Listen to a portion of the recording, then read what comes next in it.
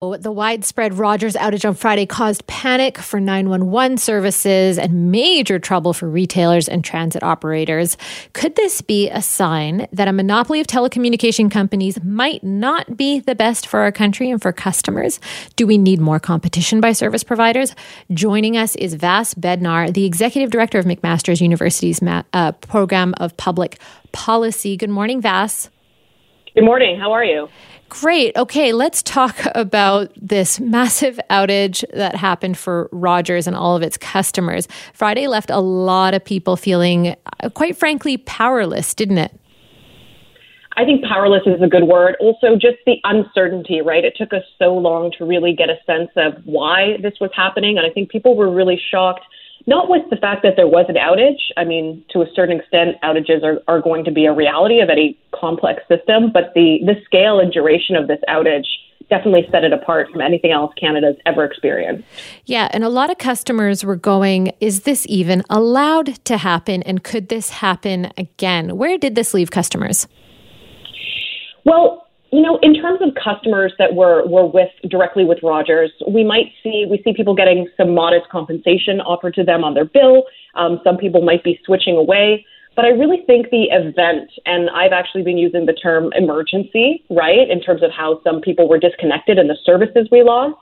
The event, it's about more than just Rogers. So first of all, it probably could have happened to any of the large telecommunications providers in Canada. I actually feel kind of badly for the company that they become a bit of a punching bag in this regard. If we zoom out, it's really an opportunity to reflect on the structures and systems that we have and whether they're really able to serve the public interest properly. And I think that's what consumers, customers, Canadians are really caring about now. You see that passion coming through, at least in the online chatter that I'm consuming. Yeah, a lot of Canadians aren't aware of the fact that we pay notoriously high rates for mobile phone services. When you look at us compared to other places around the world, ours is one of the highest. And as power has come to be held by fewer and fewer companies in communications here, it seems competition is narrow and consumers are losing choice in the matter. How many, I'm sure we can't nail a number, but how many customers do you think would consider switching providers over this, percentage-wise?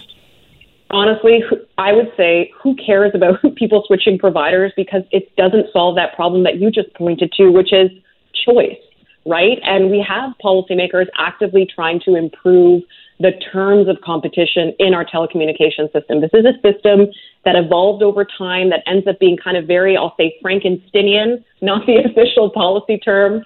But just this May, the Minister of Innovation, Science and Economic Development, they have a new proposed policy direction, and that's to the CRTC, which also regulates telecommunications, of course, alongside the Competition Act, to put in place new rules to improve competition, leading to lower prices and better services. So really the goal here, lower prices, better services for Canadians.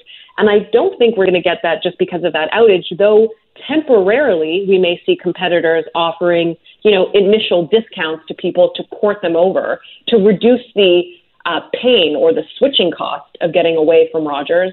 But again, it doesn't solve that bigger problem, that competition, that lack of competitive intensity in Canada. Yeah, if you surveyed social media forums on Friday, they were not very kind to Rogers across the board. People did have sympathy, though, for people working at Rogers customer service, for sure.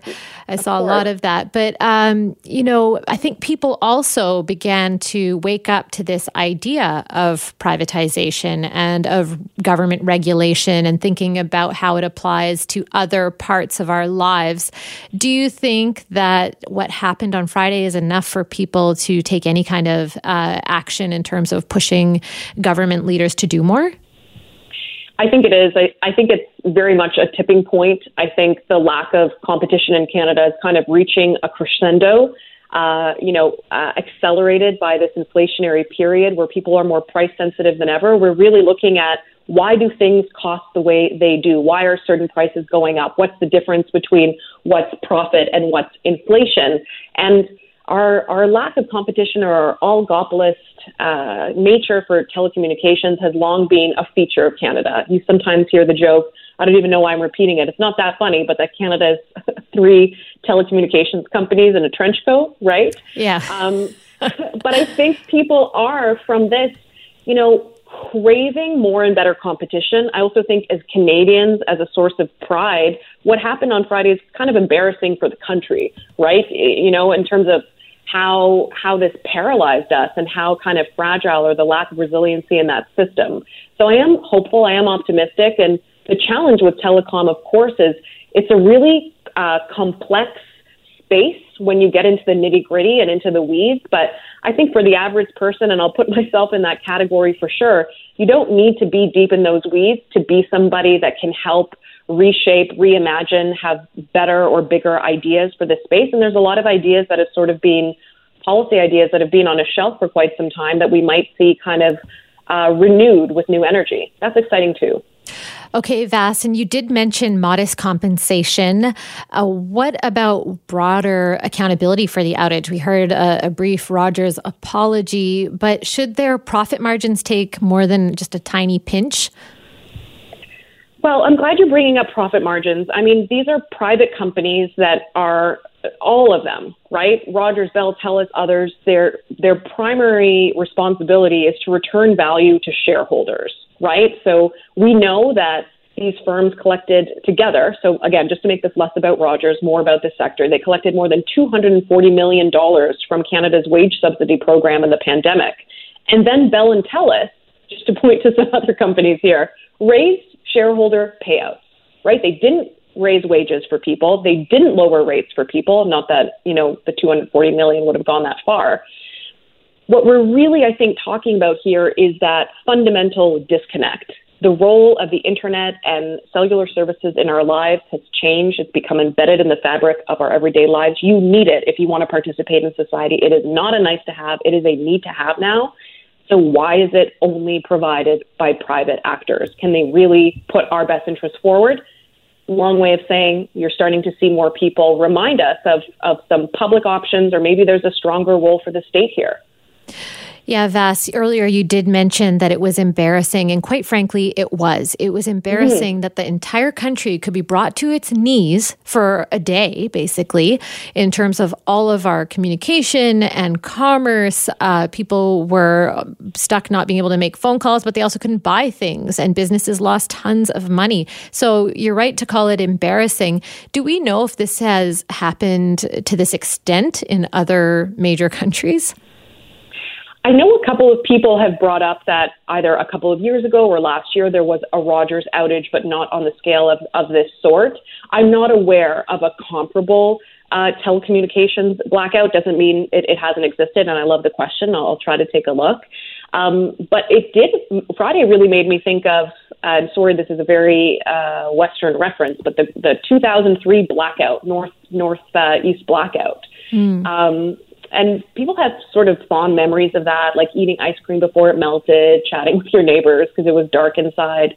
Huge differences now between 2003, though. That was 5 years before the App Store started. Yeah. It was a big deal if you had a cell phone, if at all, and camera phones were kind of new. Again, it's a different economy, a different world, and I think that prompts us rethinking, again, how these systems fit into that. I mean, maybe the source of pride will be this was like the largest and longest outage, and we can try to make it a positive, not a negative. I'm being a bit of a jokester there. I'm stretching a little bit there, Vas. Sure.